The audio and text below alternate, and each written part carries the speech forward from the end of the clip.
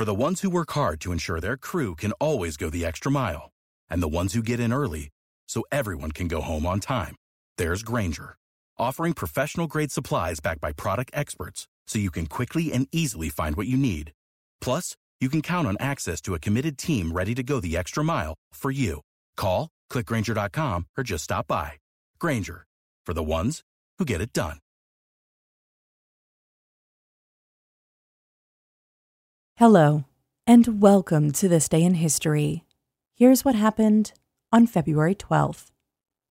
Americans consistently rank our 16th U.S. President, Abraham Lincoln, as the greatest in American history.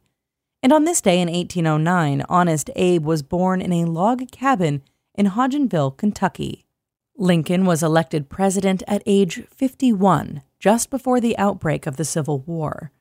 By the time Lincoln was inaugurated, 7 southern states had already seceded from the Union.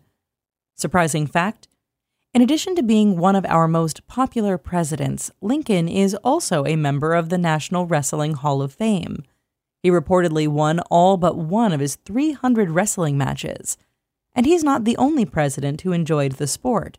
Andrew Jackson, Zachary Taylor, Ulysses S. Grant, Chester Arthur, William Howard Taft, Theodore Roosevelt, and Calvin Coolidge were also wrestlers. Also on this day in history, in 1912, the last Chinese emperor was forced to abdicate. In 1999, President Clinton was acquitted after a 5-week impeachment trial. And in 2002, Slobodan Milosevic went on trial for war crimes. That's all for today in history. Tune in tomorrow to learn a little bit more about the world around you, and of course, have a great day. Don't forget to check out History This Week, the podcast This Day in History fans love. Here's a sneak peek of this week's episode, out now. History This Week, February 13th, 1861. Today, the Capitol attack of 1861. The country has just come through a contentious election.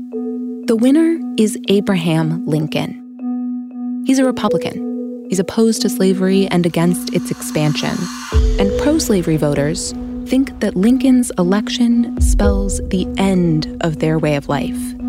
And they're not having it.